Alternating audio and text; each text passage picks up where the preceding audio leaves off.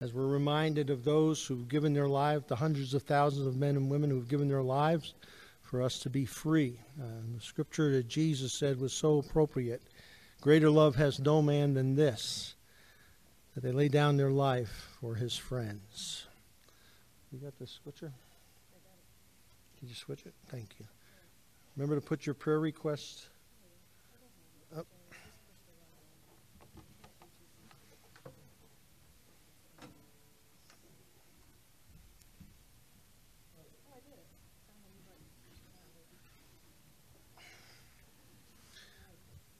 Just a reminder to fill out your slips for prayer requests if you like.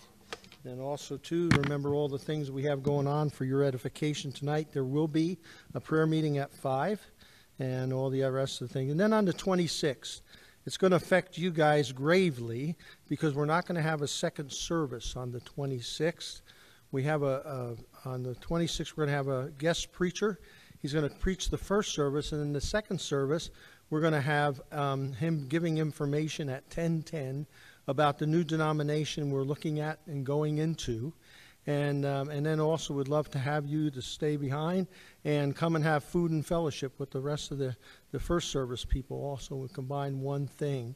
And you can sign up next week for a casserole dish or a salad, and meat and drinks will be provided. So just remember that, make that note on the 26th of June. And then also, too, we have the shelves for the food for Helping Hands Ministry for people who need food. And then also, too, we have the change for the babies so they can get the extra needed stuff, supplies that they can't afford. And then also, too, today is Memorial Day, and we give thanks to God for the brave men and women who put their lives on the line. Some who are still at places like Robert Dole Hospital who have been wounded for life. And it says, in a burst of anger, I turned my face away for a little while, but with everlasting love, I have compassion on you, says the Lord, your Redeemer. Let's stand together and let's worship our God as we sing the blessing that God has given to us in America today.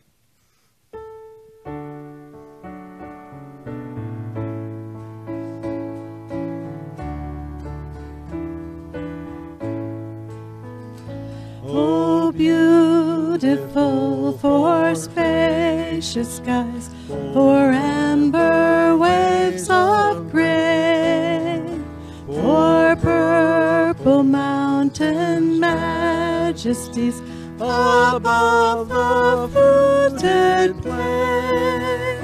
America, America, God shed his grace on thee, and crown thy good with brotherhood from sea to shining sea.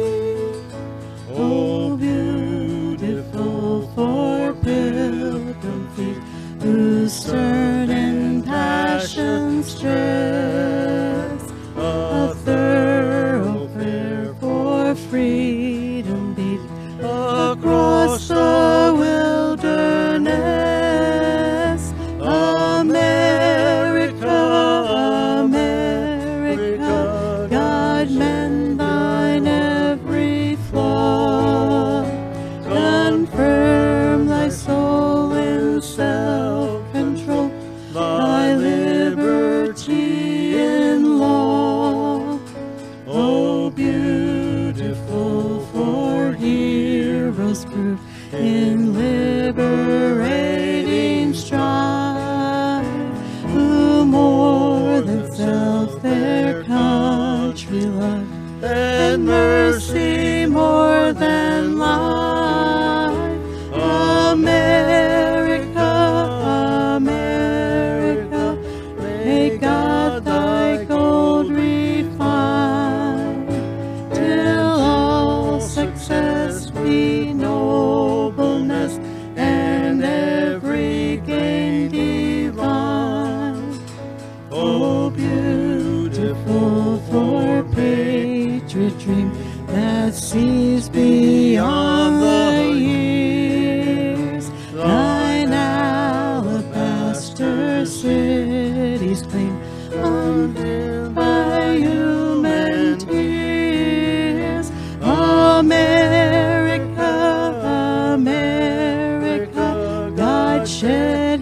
His grace on thee, and crown thy good with brotherhood from sea to shining sea.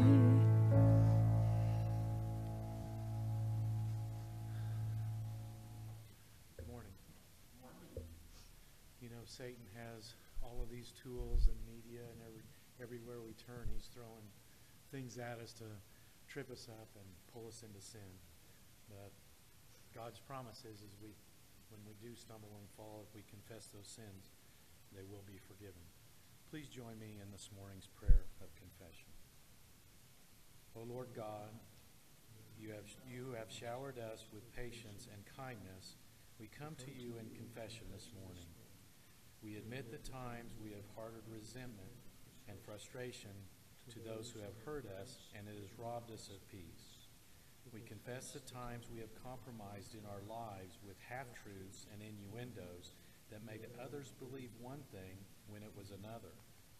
Forgive us for not wanting to recognize our blind spots and changing the things that hurt our relationship with you and others. Give us the sense of security in you that we are not afraid to admit our faults and make the changes necessary to honor you more. Through Jesus Christ we pray this. Amen. Our assurance of forgiveness this morning comes from Titus chapter 3. But when the kindness of God our Savior and his love for mankind appeared, he saved us, not on the basis of deeds which we have done in righteousness, but according to his mercy, by the washing of regeneration and renewing by the Holy Spirit, whom he poured out on us richly through Jesus Christ our Savior, so that being justified by his grace, we would be made heirs according to the hope of eternal life. Guidelines for living this morning is also from Titus 3.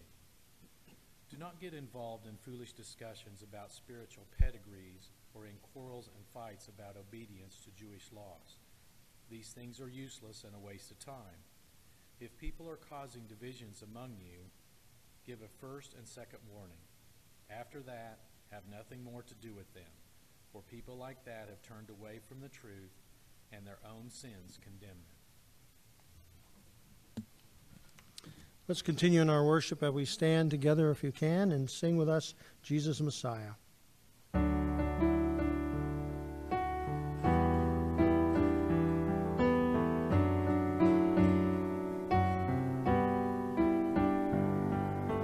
He became sin who knew no sin, that we might become his righteousness. He humbled himself and carried the cross. Love so amazing, love so amazing. Jesus Messiah,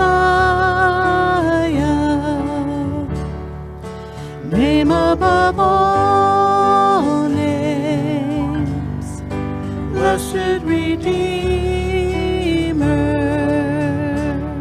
Emmanuel, the rescue for sinners, the ransom from heaven, Jesus Messiah, Lord of all. His body the bread, his blood the wine, broken and poured out all for love. The whole earth trembled and the veil was torn. Love so amazing, love so amazing, Jesus Messiah,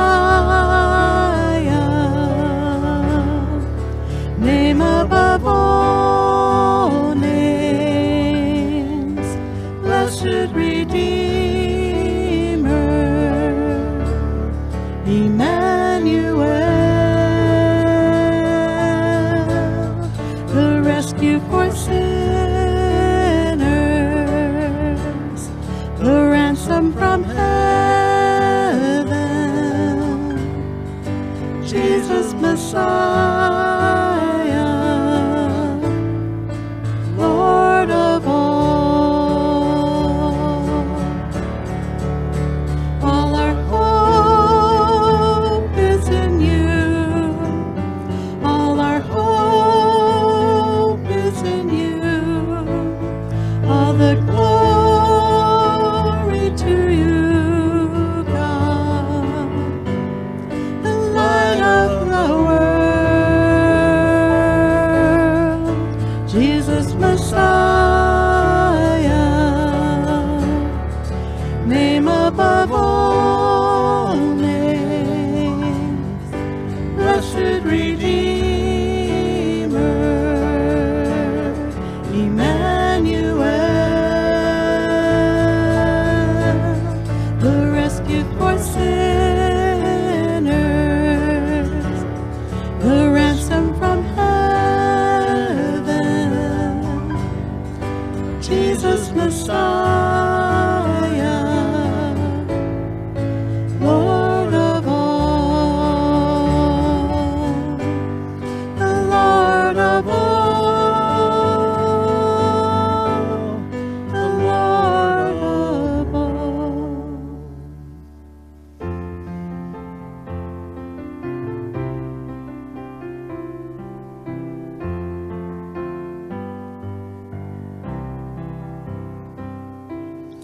Pure and holy I would be, worthy of your love for me. Teach me while your light is clear.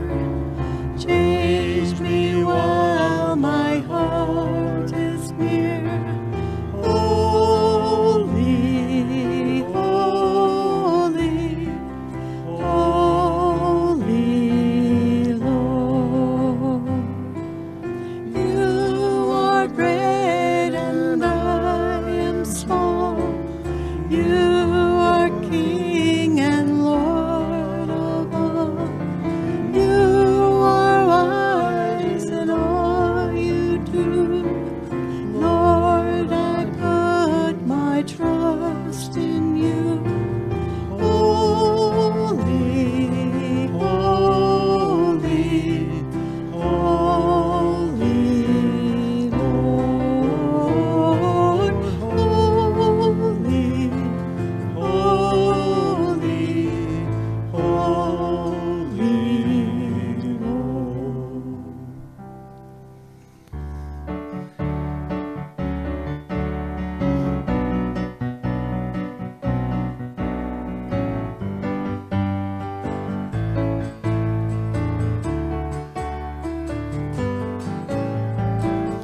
Every praise is to our God, every word of worship with one accord. Every praise is to our God. Sing hallelujah to our God, glory hallelujah is to our God. Every praise is to our God.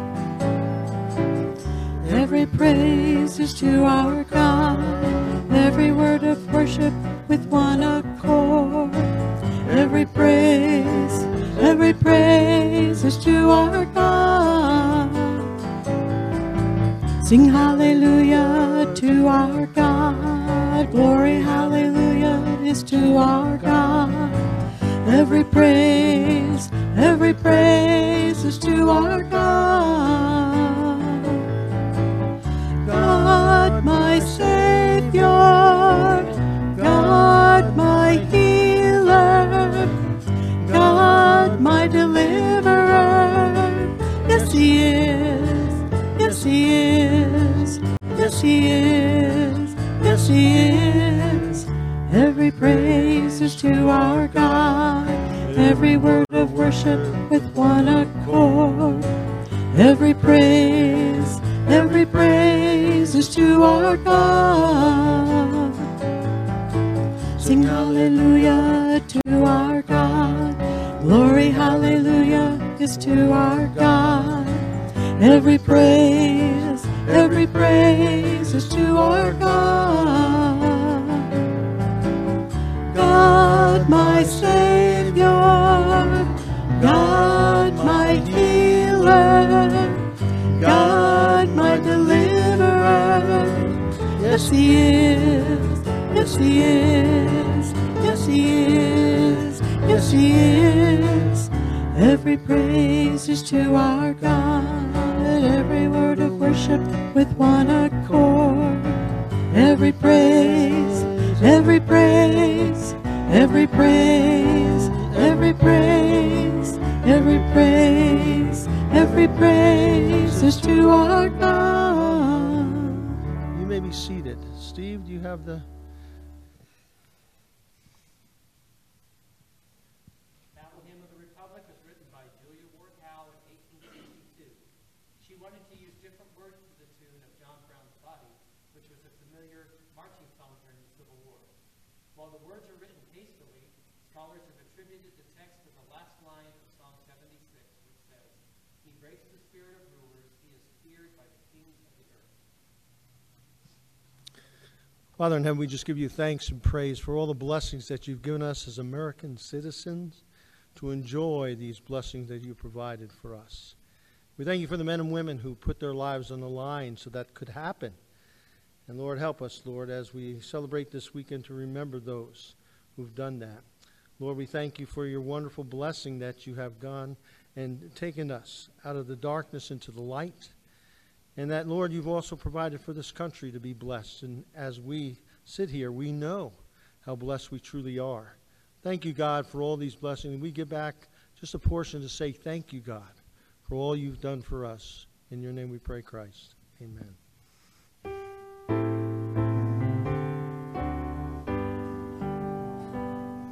Mine eyes have seen the glory of the coming of the Lord. He is trampling out the vintage where the grapes of wrath are stored. He hath loosed the faithful lightning with his terrible swift sword. His truth is marching on.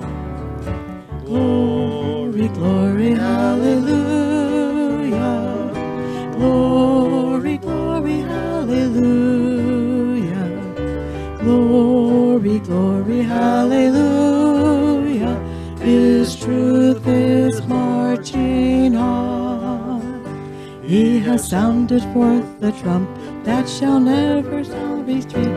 He is sifting out the hearts of men before his judgment seat. Oh, be swift, my soul, to answer him. Be jubilant, my feet. Our God is marching on. Glory, glory, hallelujah. Glory, glory, hallelujah. Glory, glory, hallelujah. His truth is marching on. In the beauty of the lilies, Christ was born across the sea, with a glory in his bosom that transfigures you and me. As he died to make men holy, let us live to make men free, while God is marching on. Glory, glory, hallelujah. Glory, glory, hallelujah. Glory, glory, hallelujah. His truth is marching on.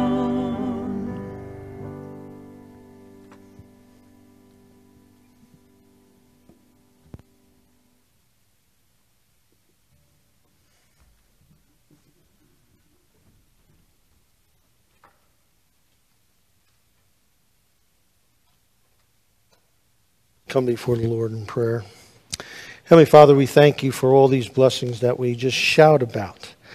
And as we hear that your glory lives on, and that, Lord, in the end, when all is said and done, your judgment will come, and every man and every woman will stand before your throne. whether great potentates or just individuals walking the streets. That we all stand before your judgment, and we give you praise as Christians, Lord. That our judgment will not be of condemnation in hell, but it will be a crown and of what we will receive as a reward for the glory that you have touched our hearts and given us salvation. We pray, Father God, that in our freedom we can use it for your glory, that we can appreciate the wonderful things that you've given to us. We appreciate and are so thankful for the men and women who put their lives on the line and have died in the process so that we can have these freedoms. We praise you also, God, too, for our government and how it was forged from the Word. We just pray that they will appreciate the freedoms that we have and contain them and keep them and use them for your glory and not for their own selfish ambitions. We pray also, too, Father God, for those who today are on different fronts, and whether it be on our streets or out in the world and domestic in foreign places, Lord, as they protect us and they care for us.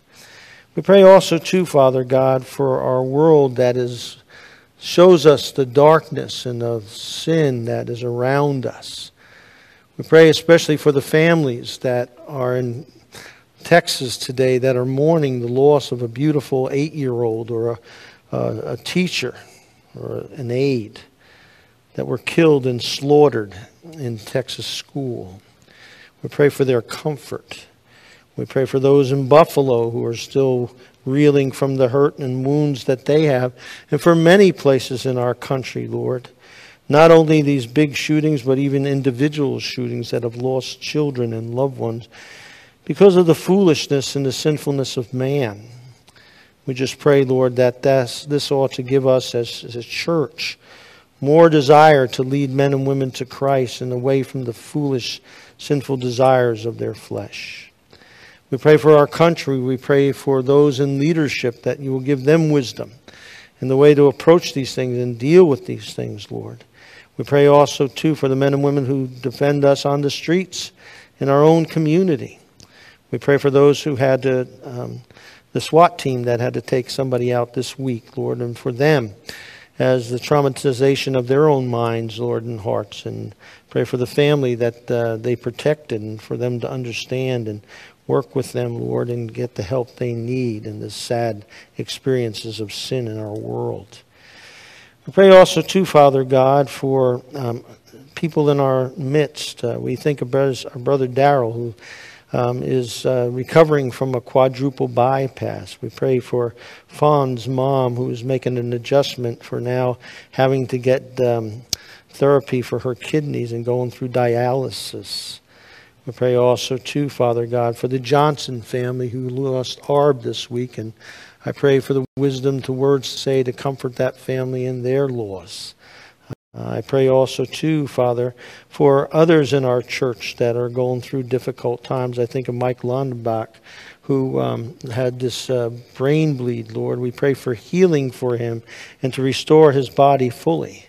We pray for Lucille, and we pray for Kay and for others that are shut in from our church. We pray for Joyce and her family and the dealing with the situation with her great-grandchild. We pray also, too, Lord, for those who are battling addiction, a monkey on their back. Pray for Ryan and Jordan. I pray for David.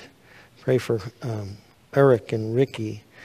I pray for these folks that you will help them and they will see you, Christ, and their need for Christ.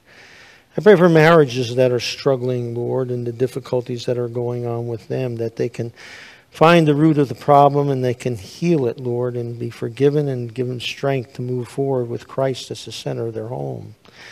I pray also, too, Father God, as we come here now with your word, Lord, speak to our hearts to hear what we need to hear. And that, Lord, we understand what you're saying to us, Jesus. In your name we pray. Amen. Our society, and Western society especially, is wrapped up in courtroom entertainment. We see it all through the world. We've talked about it throughout the ages. The Lindbergh trial, O.J. Simpson. We see it about the Jodi Arias trial. We see also the Johnny Depp and Amber Heard right now is the hot one. We've seen it in our own community with BTK and the Carr brothers and the justice that they deserve, they need. And also we've seen it on TV and sitcoms with Perry Mason and Matlock. And now we have also Judge Judy Feinman, who makes millions of dollars flying across the United States to tape shows of live entertainment, really, of the courtroom. And we also see it, too, with the different shows like Law and Order, The Bull, those shows that are entertaining for people, too, and have run series of long seasons. But today, James is taking us into the courtroom. And what has happened is he's very surprised at what's going on with the people of the faith. If you remember, James is ministering to a group of people who are dispersed throughout all Southern Asia. They have been brutalized by the Romans and they had to flee for their lives. Some of them had nothing. But James is taking us into the courtroom because of a theological principle that they were taken advantage of and using so that they wouldn't have to do certain things. And it was a mistake, especially in the principle of faith, because faith and practice are so important in our life, and theology is so important. We know, for instance, the key word to the Christian life is faith. Faith, Jesus says again and again, is so important. He said, have faith and believe. Do not fear, but have faith. Believe on me, and you will have life everlasting. There is no doubt faith is the citadel point that he makes. The book of Hebrews says it's without faith that we can't please God. You cannot please God without having faith in him and in his Son. We see it also in the Gospels, where Jesus talks about it even with the fig tree. And then he says, if you pray believing, that's an important thing. He brings power from God. And then we also see it in the apostles, where John says faith is the victory. And then in Ephesians 2:8-9, Paul says that nobody can be saved except by the grace of Jesus Christ and our putting our faith on that grace that Christ has provided. In Romans, Paul says it again, you're justified by faith. So faith is an important ingredient. In fact, it is the important ingredient of our faith. But however, and I want to share here today, if anybody does not know Jesus Christ as your Lord and Savior, this is a critical thing to have faith in him. That we understand that Jesus died for your sins, and that to have freedom from that sin, that we trust Jesus Christ fully and wholeheartedly, and it's by faith, the vehicle of faith, that brings it into our hearts through the Holy Spirit. But now, with that relationship with Jesus Christ, James has got an issue. We find that there are people in these congregations who are using faith and using it as cheap talk, so that they don't have to put themselves in to do works. But that's never what faith was been about. James comes and is crucial.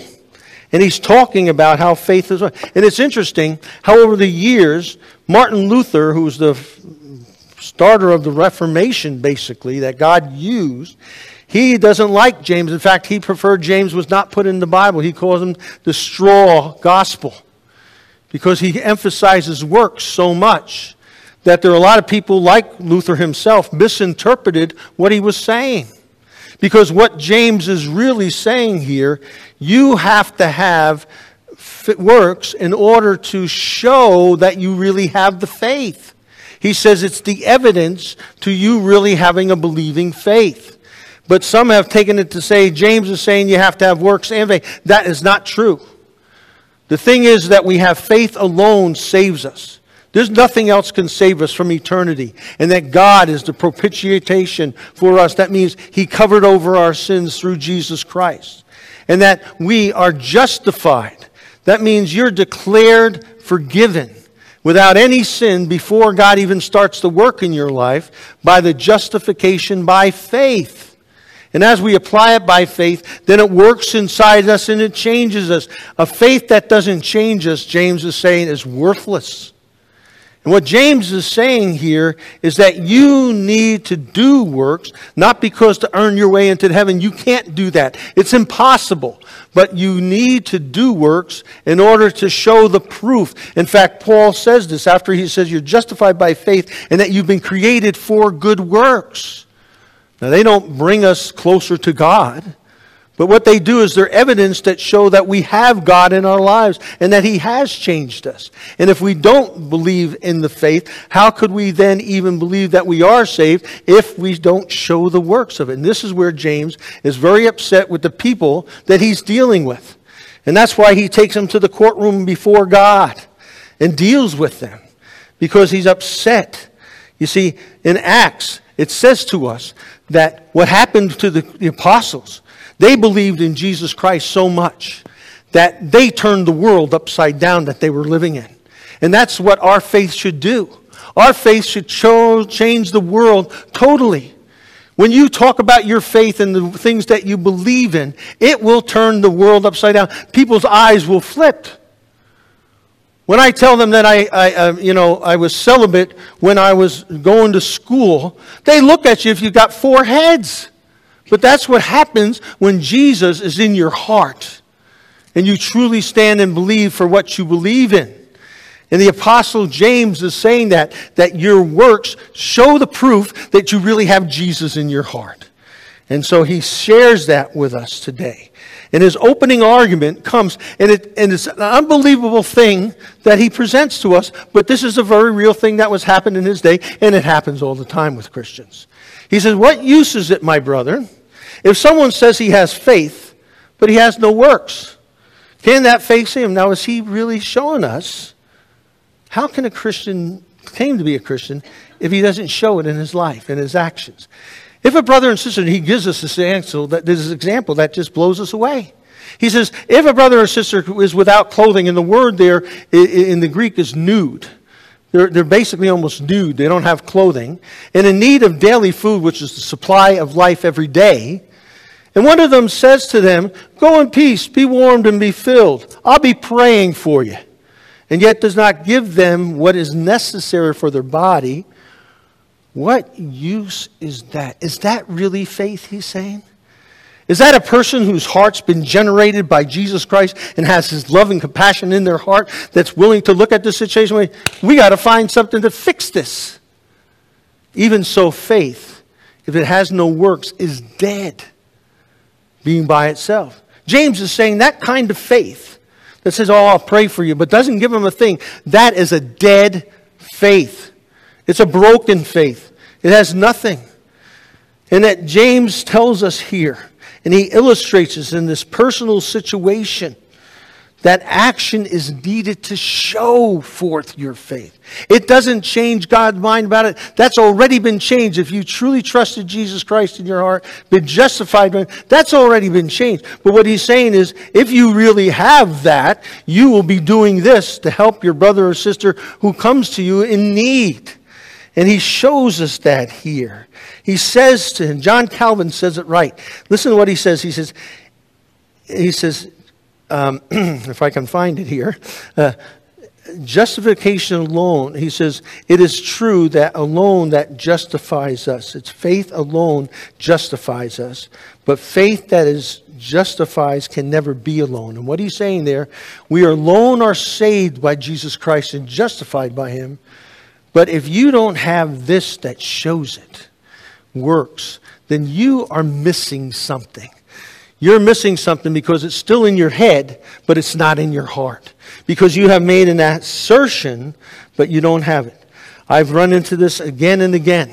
I have a friend that wants me to go skydiving with him. I kind of nod when he says that, and I don't have the faith in this, in one of those parachutes. I don't want to be jumping out of a plane. But he says, yeah, that's great. And I'm thinking, yeah, it's great for you. And you see, because I don't have the true faith in that parachute. And this is what James is saying to him. He is saying to him, the action is the proof. It's the evidence that we're changed people. And we see that in Luke's gospel where Jesus talks about the Samaritan. And the Good Samaritan, here these two religious guys go sweeping right by this Jewish guy who's down on his luck, who's been beat up and robbed, and yet this Samaritan comes along and takes care of his needs. James is saying to us, we need to be that one who takes care of the need. And I know there are things in this life that we have a hard time doing. But if we have Jesus truly in our heart, we can do them anyway. Because he's empowering us, and he's given us. I remember one time I went to a fellow at his work, and because his wife had committed adultery on him and had a one-night stand. And I went to him, and I said to him, you've got to. Who are you to say that I got to? I'm a minister of the gospel. And Jesus Christ says, through Paul in the book of Galatians, if you cannot forgive your brother or sister, how can you then expect God to forgive you? So I said to him, you've got to forgive her. Well, I'm not Jesus Christ. I said, I know that, but you got him in your heart, and so you should have that power to do that and to forgive her.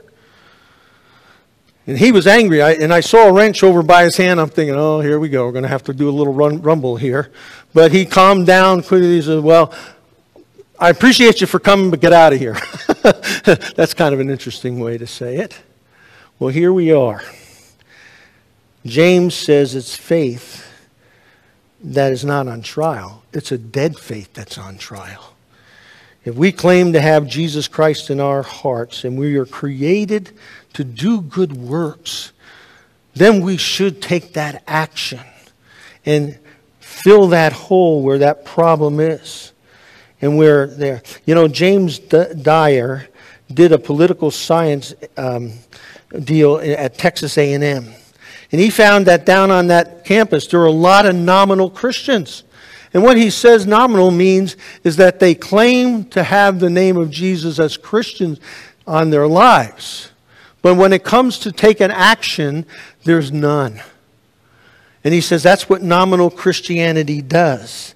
It makes us seem that we don't care and that we don't really have the faith. And this is James's point.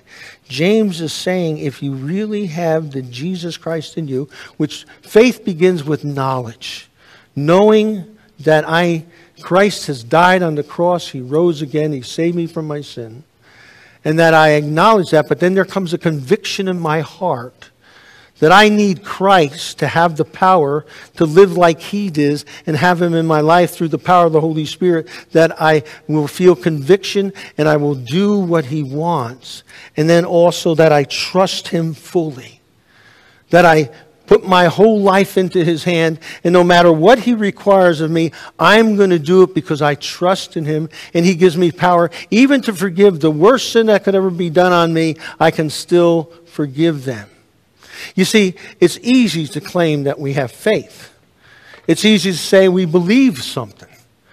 But when it comes down to actually putting our faith in it, that's good. And you will find there's many nice people out there that call themselves Christians who go to church every Sunday. But my friends, do they really have saving faith? That's the question. And you see, there's a difference between intellectual assent or belief and having trusting faith in Jesus Christ. Now here's an illustration I've used before, but it's a tremendous illustration of this kind of faith. And I use it at times, and you may want to use it with your friends, because a lot of people will claim themselves to be Christian in our society of America, but when it gets down to it, they don't really trust Christ. They have a body of knowledge that they learned when they were in Sunday school, but they've never trusted their life for Christ. And it's one of my favorite illustrations I use. In fact, I used it the other day with a guy. And what it is I said to him, you know, look, here's the deal. He said, you grew up learning all this. You go to church. In fact, I had a woman for 70 years hear that all her life, and she never gave her life to Christ until 70 years when she called me and told me to come over her house because she would like to receive Jesus because of what she heard on Sunday. And you see, here's the deal. There was a man by the name of Blunden at the turn of the century who was a tightrope artist. And he had, in fact, his great-grandson, I believe, did it several years ago at the Niagara Falls. He did the same thing back in 1910. And Blunden, what he did is he stretched that cable across the Niagara Falls. And then he took that thing in his hands and he walked across it. And everybody was in awe. It was a tremendous event of the century there. And then everybody was so excited. And then he said to a group on the other side, he says to them, how many believe that I can take a 200-pound wheelbarrow full of stuff and walk it across? Yeah! They were all excited because they saw him do it without that. And he claimed to do that. He could do that. And then he turned to the guy in the front row that was 200 pounds and said, would you get in the wheelbarrow? And the guy ran off. You see, he had the intellectual belief that London could do it. But when he had to put himself into that wheelbarrow, he didn't have the faith. He didn't have the trust. And that's what the Bible says here today. If you really have the trust in Christ, and you have Christ living in your heart, then what you're going to do is you're going to help that person. You're going to stop by and give him what he needs or what she needs in order for her to continue on. One of the tragedies in Christianity has been the split, way back starting probably about in the 30s or 40s, between evangelical Christianity and classical Christian churches, because they gave themselves to social gospel, which is giving food, giving clothing, which was wonderful, but never sharing the gospel to people about how to be saved and how to go into eternal life with Jesus. And over here you had the evangelicals who were sharing the gospel, but they weren't giving the poor and the needy what they needed. Now we've seen a wonderful change where we've seen the Billy Graham Association, which preaches that gospel, and his son Franklin Graham's Samaritan Purse kind of joining in together, doing that. And that's what there should never be a separation between giving and not. It's that we give the gospel, the truth of Jesus Christ, and that we give them the food and the necessary, because that comes from our hearts. And you see, this is what James is speaking about. He's speaking about giving them the clothing that they need, the food that they need. And there shouldn't be a divide between each one of them. And that faith is the desire of having Jesus in our hearts to give what is necessary and to give them the truth of the gospel. And what happens is these Christians fell into this slump where they said, oh, we believe in Jesus. But when that person comes around, we'll pray for you, but they don't give them anything. James has said that's a disconnect. That can't be true saving faith. That's a dead faith. That's what he says. Plain and simple, it's a dead faith. But then James stops and shows something else. Because these people are claiming that they're real good believers. And James builds his argument. He says, some will say I've got faith, and some will say I have works. And this was the problem with the church. They need both. And James comes and says, show me your faith without works, and I will show you my faith by my works. Now, James is not saying we can save ourselves by doing good things. What he's saying is we are saved by Christ. But if we are saved by Christ, then we have this heart that will give and do things. And it shows itself in the way we live, the way we talk to people, the way we care for people, the way we share our life with people is because they see Jesus inside of us. And James rebuts what they say and say, well, I have faith. Well, if you really have the faith, James, put up or shut up, because you don't really have the truth. And say you're just using a bunch of big words that mean nothing because you don't have the true faith inside you. And then James blows them out of the waters. James is quite the attorney here because he hits them with something that comes way out of left field. They're not expecting it. Because look what he says to them. He says to them, you believe that God is one? You do well. He says, that's great. The demons do believe and they shudder. Wait a minute. You're telling me that the demons and the devil believe in God more than us because they know who God really is and they shudder. They're scared to death of God. And what he's saying here, do you You say you believe. Well, the demons believe better than you do because they shudder and they're scared to death of the work that God can do. That knocks them for a loop. And demons do believe in Jesus Christ. They believe a lot about Him. They don't trust Him for their salvation. They can't. But they do believe. They believe Him so much that they're scared to death and they shudder when the name is named. And James is saying, hey, it's great to have a faith that you believe in, but do you believe like the demons do? Are you kidding me? Do you shudder when you hear God's name and think about all the things He can do? James has really put it to them. And they're scared. And James is saying to them, you see, it's easy to believe. Easy believism is easy. But true faith is something else. But are you willing to recognize that you're foolish fellow, that faith without works is useless? If you can go all around talking about how great your faith is, but if you don't do anything to those in need, if you don't do anything to situations that are bad, if you don't do anything, do you really have Jesus Christ in your heart? You see, the demons believe in God. They even try to mimic what He does. They even try to show their God. But here He says, it's all headshot. But do you really have the faith that has changed your heart? I've seen good Christian people, quote, good Christian people, faith-believing people, who've done such horrible things to other Christians. Sandy and I have had experience it sometimes where Christians who claim to be Christians but lie and cheat us. I had a car one time, a guy who was claimed to be this elder of this big church and loved the Lord and everything, and he sold us a lemon. And he lied about the car.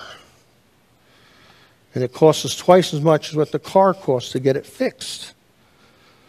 And he didn't want to know us after that. I was with a pastor and his wife not too long ago.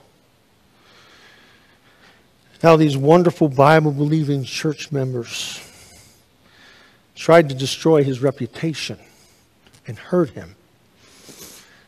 And finally he came to the point where he was close enough that he resigned. In the aftermath of it, his children have been affected, who love the Lord but now are hesitant about a church, hesitant about Christ. How could people who claim to have Jesus in their heart to treat their father and to demean their father?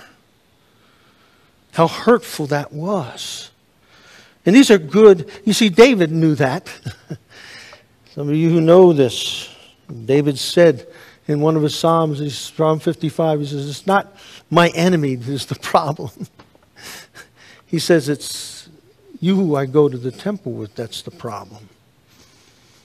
And they're well-meaning Christians who think they're doing God's work by railroading some pastors. And it's tragic. Very tragic. Sandy and I, our first church was a very difficult church. And they believed that they were giving me a hard time and roughing me up. And were hoping that I'd leave because I was too much about this Jesus business and accepting and being born again. And so that changed a lot. But God got us through that. You see here, James is saying, you see, you're claiming this faith, but you got demonic faith because you believe just like the demons. But you don't have a faith that's trusting God. Because otherwise your actions would be different. Then James comes to us with the second exhibit. He talks about faith from Abraham's point of view. And Abraham was not a perfect individual. Abraham had his problems with faith, but there were several episodes where he had tremendous faith. When God called him out of Ur of Chaldees and picked up his family and left his homeland to go to a place that God didn't even tell him where he was going, to go and leave, and he would show him where he would go. He by faith trusted God. But here now James gives us this exhibit of Abraham, but about his son. It says, was not James our father justified by works when he offered up Isaac his son on the altar? You see, that faith was working with his works, and as a result of the works, faith was perfected. And the scripture was fulfilled, which said, Abraham believed God, and it was reckoned to him as righteousness, as he was called the friend of God. You see, a man is justified by works and not faith alone. And here what James is showing us. Here Abraham is told by God, take your one and only son and take him up to Mount Moriah and there sacrifice him to me. Here James is showing us that Abraham, even though he didn't understand God, trusted God and had faith in God that God would work it out. In fact, in Genesis chapter 22, verse 5, he says to the guy that's helping him get to Mount Moriah, he says to him, God will provide a lamb and we will return. Now, we don't know what James thought in his mind, that he was going to sacrifice Isaac and that God was going to resurrect him, or that God had a different plan he was just testing, and that's what he did.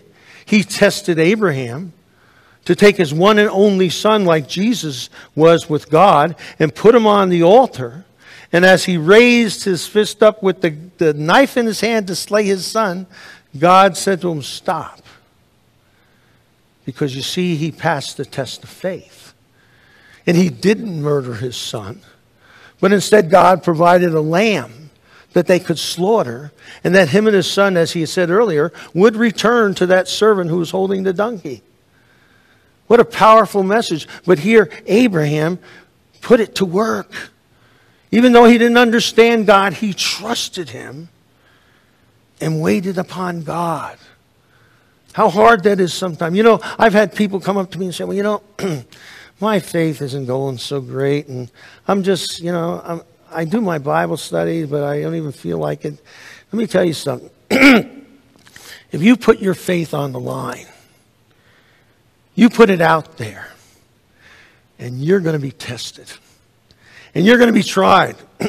And your faith is going to either come really alive, or you're going to wind up giving up. And shows you don't have faith. Because you see, when you put your faith on the line, you put it out there, people are going to ask you questions that are hard to answer. And where do you go for those answers? Then it drives you back into the scriptures, and you've got to find answers.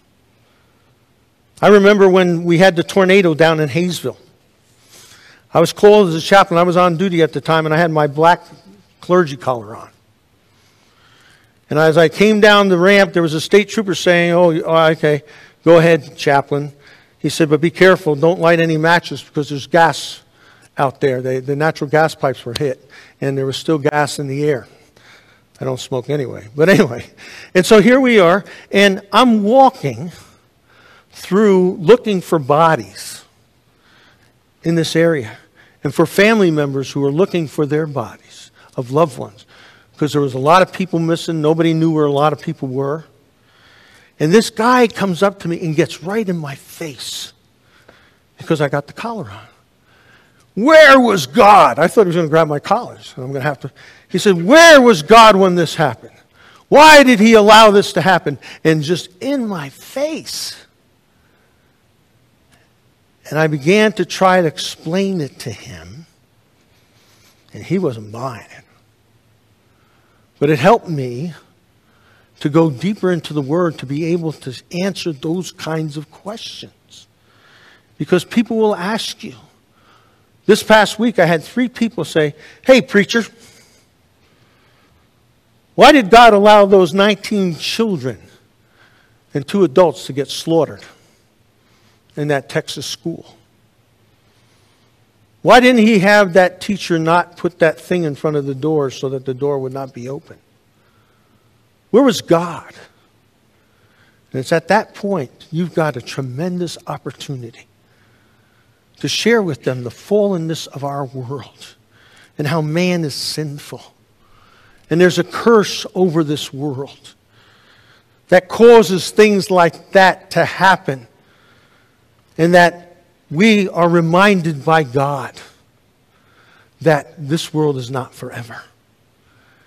And that how we need to convert people like this young man who needed Jesus and who was confused and he was angry and needs his heart changed by Jesus to love people, and instead he gets angry, mounts up, gets his AR and goes in and blows these beautiful, soft target children away.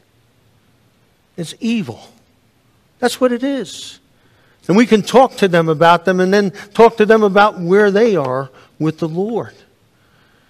You see, James nails us with this illustration of Abraham, who truly trusted God to the point where he took action, even to the point that he was almost going to kill his son. And yet God showed that he did have that kind of saving faith and righteousness in his heart. And it was the very thing that validated and showed his faith. We see the same thing. James then brings out a third exhibit. And it's about Rahab. Rahab, you see, the man is justified by works and not by faith alone. In the same way, was not Rahab the harlot also justified by works when she received the messengers and sent them out by another way? Here, Rahab, she first listened and got the knowledge. She heard all that God was doing in the Middle East, and how he was protecting Israel, and how they walked through the Red Sea, and how they were spared of the Egyptian, and how God wiped out the army. And then, hearing that, she, by faith, trusted God. Then she puts her life and her family in jeopardy and risks them all to save these two spies, Joshua and Caleb, so that the walls can come tumbling down at Jericho. And she trusts them by God by faith, and they say to her, take this red cord, tell your family what's going on, and she does, and she puts the red cord, that'll sometimes we say the red light district, well, it was the red cord, out her window, that was trusting God that he would protect her and her family, because by faith she hid those spies so they could get the information back to Israel and they could win the battle.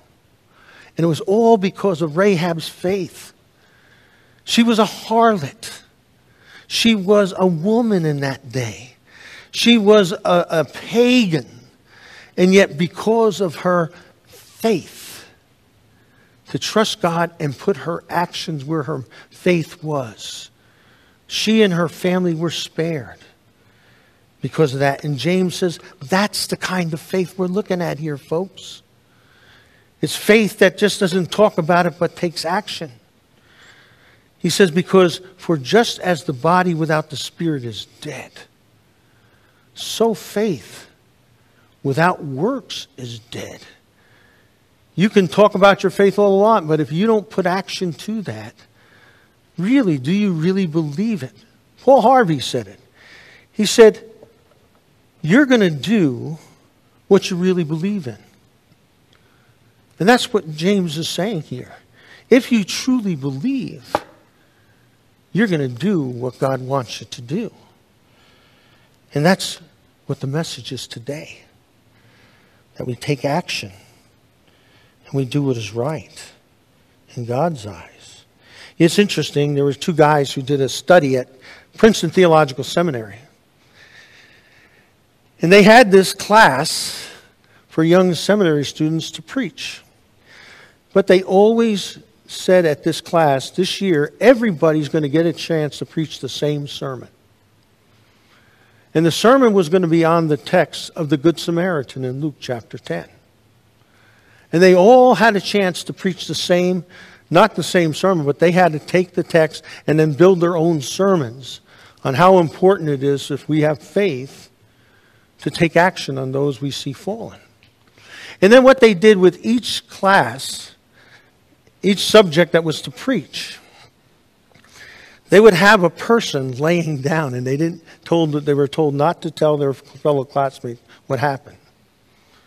And they would go to the room of the classmate or find where he was, and they'd hold him up so that he was going to be late for class.